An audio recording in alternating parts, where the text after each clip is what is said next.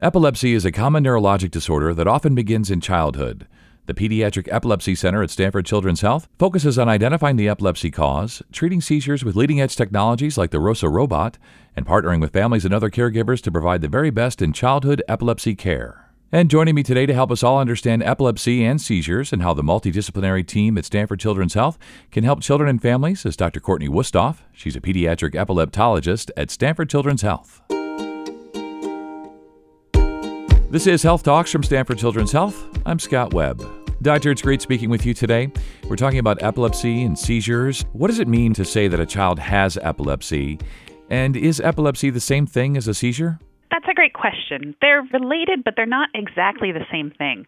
So a seizure is when the brain has uncontrolled or extra electrical activity.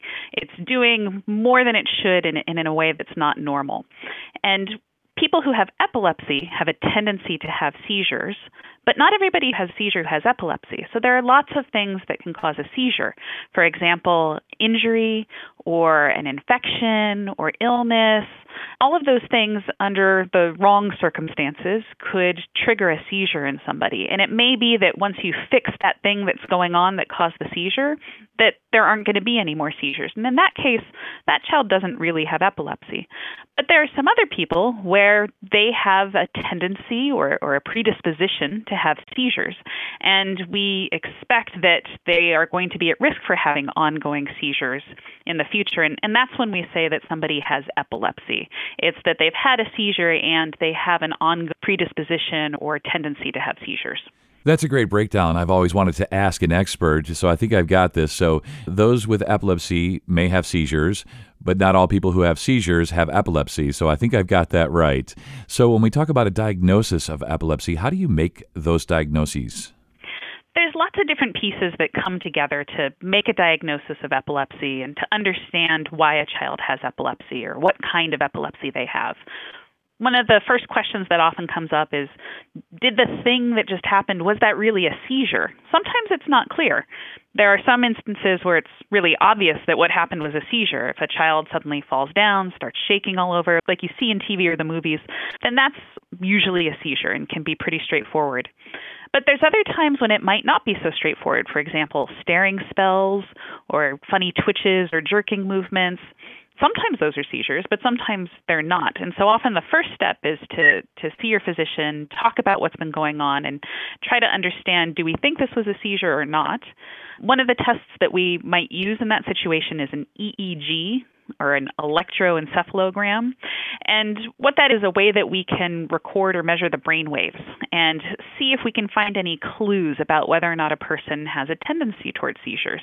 And it's a painless procedure. It's really easy. The kids stay awake the whole time. We put stickers on the head, kind of like you put stickers on the chest if you're doing an EKG to look at the heart. It's a similar thing. We put stickers on the head and we take a look at the brain waves. And it's unfortunately not a perfect test. It doesn't give you a yes, no, does this person have epilepsy? But sometimes we can see little blips, little extra bursts of extra activity, and that can be a pretty good clue that, yeah, this is a person who's more likely to have seizures. And so you take that information and you put it together with the information that we get from talking with families, talking with kids, doing a physical exam, and putting it all together is how we try to understand, do we think that this was really a seizure? And do we see any evidence that there's an ongoing risk for seizures, a reason that we think that this is actually epilepsy? Yeah, I see what you mean. It sounds pretty comprehensive and that there's a real sort of battery of tests and lots of communication. If a kiddo has epilepsy, is diagnosed with epilepsy after you've done all of the testing and had these conversations and tried to make the best diagnosis you can, if it's confirmed that they have epilepsy, will they have that diagnosis for the rest of their lives? Not necessarily, and that's one of the things that's unique about children and important about pediatric epilepsy. Most kids who have seizures actually don't have epilepsy. The most common reason that a kid has a seizure is because they have something called a febrile seizure, where in the setting of having a really high fever, they might have a seizure. And those can be certainly scary and worrisome for families the first time that it happens. And it's absolutely the right thing for the child to get checked out by a doctor. But in the case of febrile seizures, even though a child might have one or two or more febrile seizures, we never say that they actually have epilepsy because we know that their seizures only come with fever and we know that they're going to outgrow it. usually before their school age. There are other kinds of kids who really do have epilepsy, who have a tendency to have seizures, but because of the way that the brain's always changing and growing in early development, they might go through a stage of brain development where they have their seizures, they have their epilepsy, and they might outgrow it before they reach adulthood. Overall, about half of kids who have epilepsy in childhood will ultimately outgrow their epilepsy, which is great news. For the other half, they might have epilepsy lifelong. And there are different kinds of epilepsies. Understanding what the cause of the epilepsy is, what the epilepsy type, or sometimes it's called epilepsy syndrome is, all of those things give us information to help understand for your child, do we think that this is something that's going to last lifelong? Are we feeling more confident that it's something that might go away with time, or do we need to get some more information? Yeah, and doctor, do we know what causes epilepsy?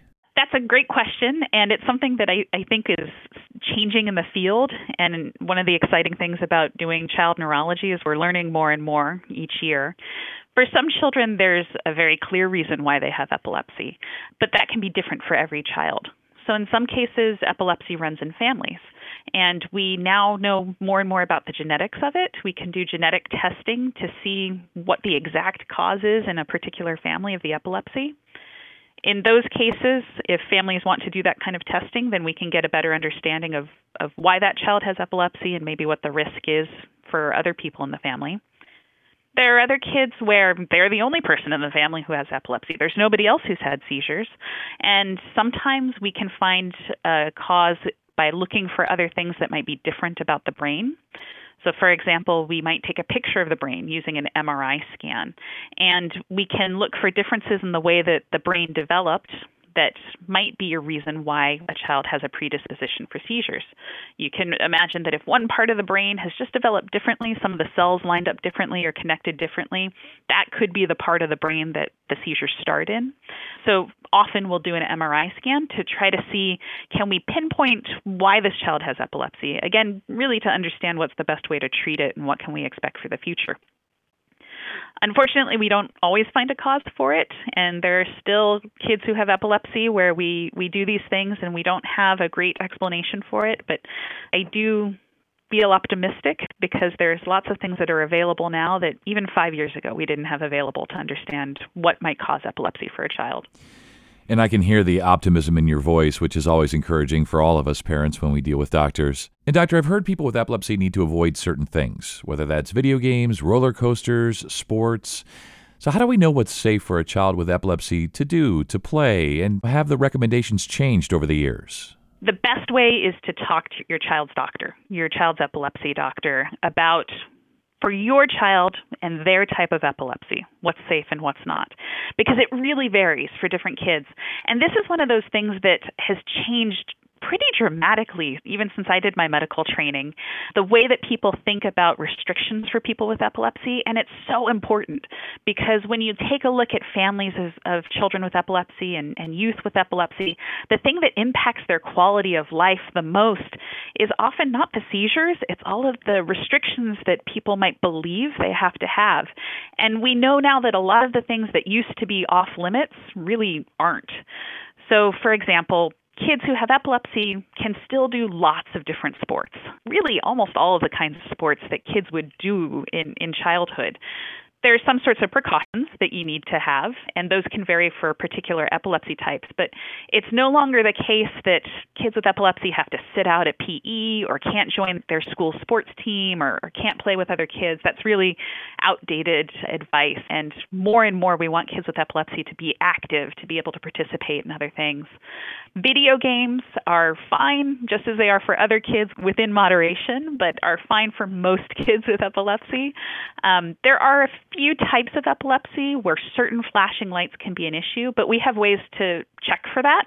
And so that's another situation where it's going to be different for one child than for the next, and you really want to talk to your doctor to understand, is this something to worry about or I don't have to worry about it?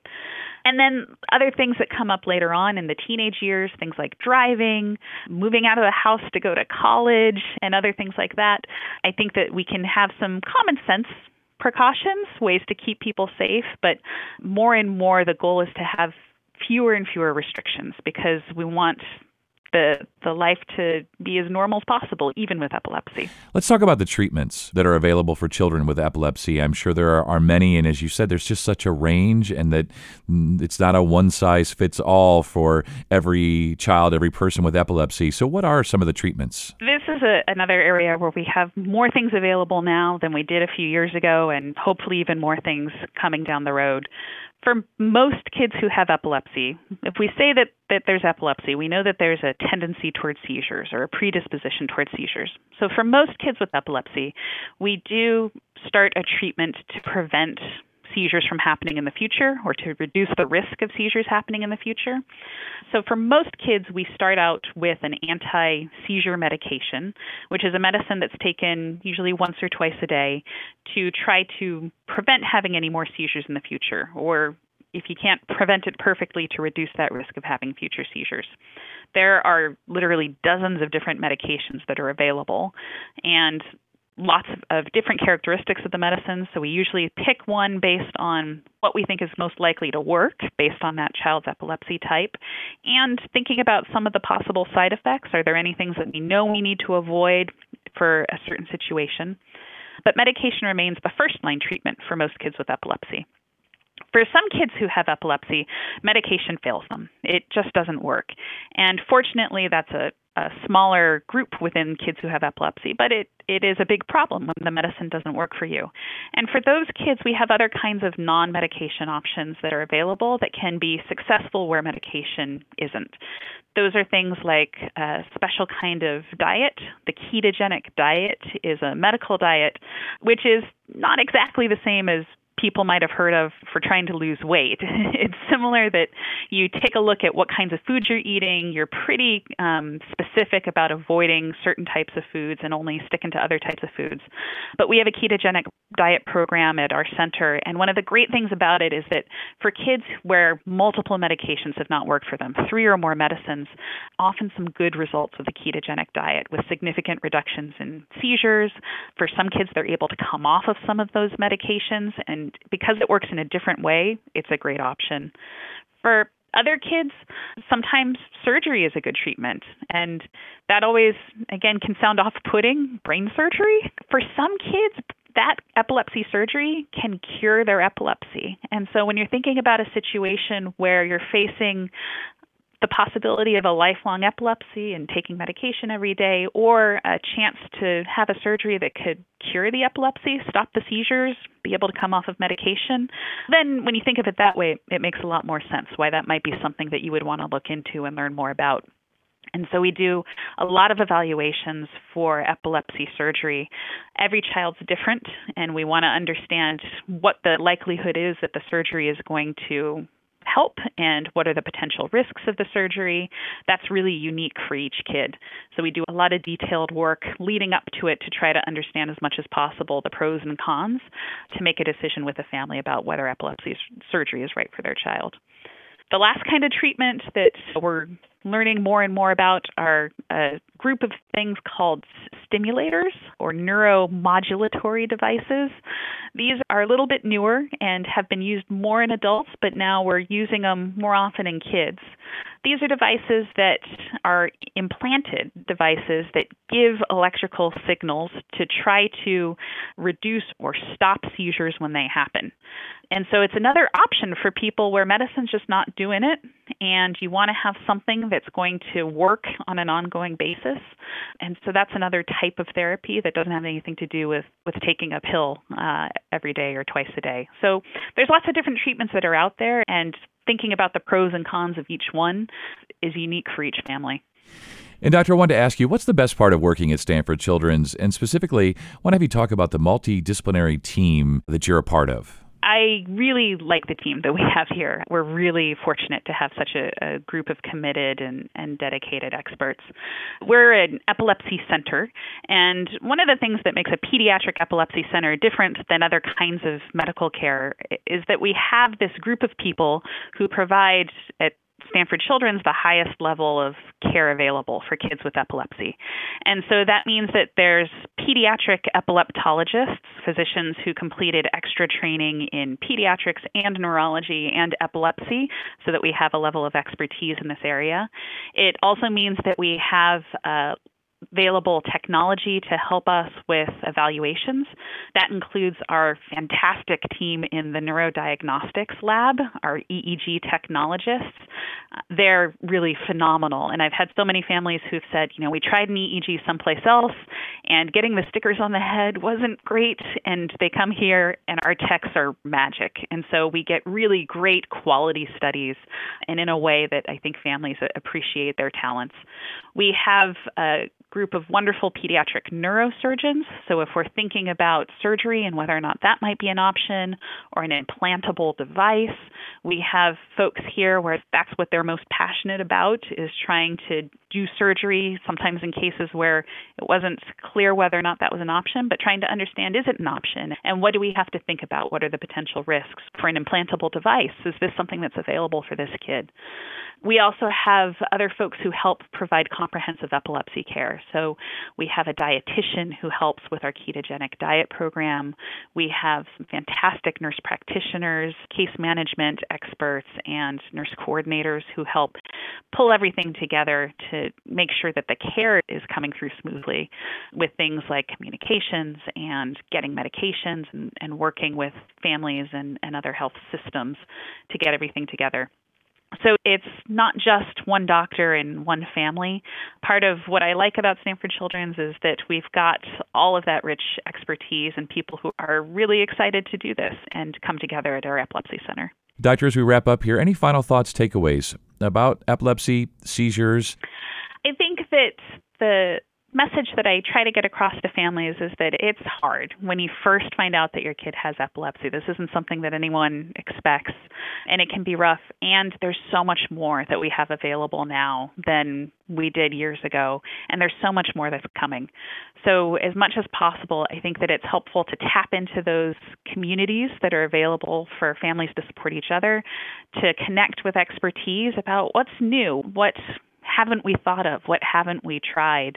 Because it might be that a few years down the road, or compared to when you saw someone a few years ago, there's new options that are available, and that's what makes it a really exciting field to work in. Yeah, it does seem like an exciting field. Doctor, thanks so much for your time today. You stay well. Thank you. It was my pleasure. For more information, visit epilepsy.stanfordchildrens.org. And we hope you found this podcast to be helpful and informative. If you did, please share it on your social channels. And be sure to check out the full podcast library for additional topics of interest. This is Health Talks from Stanford Children's Health. I'm Scott Webb. Stay well, and we'll talk again next time.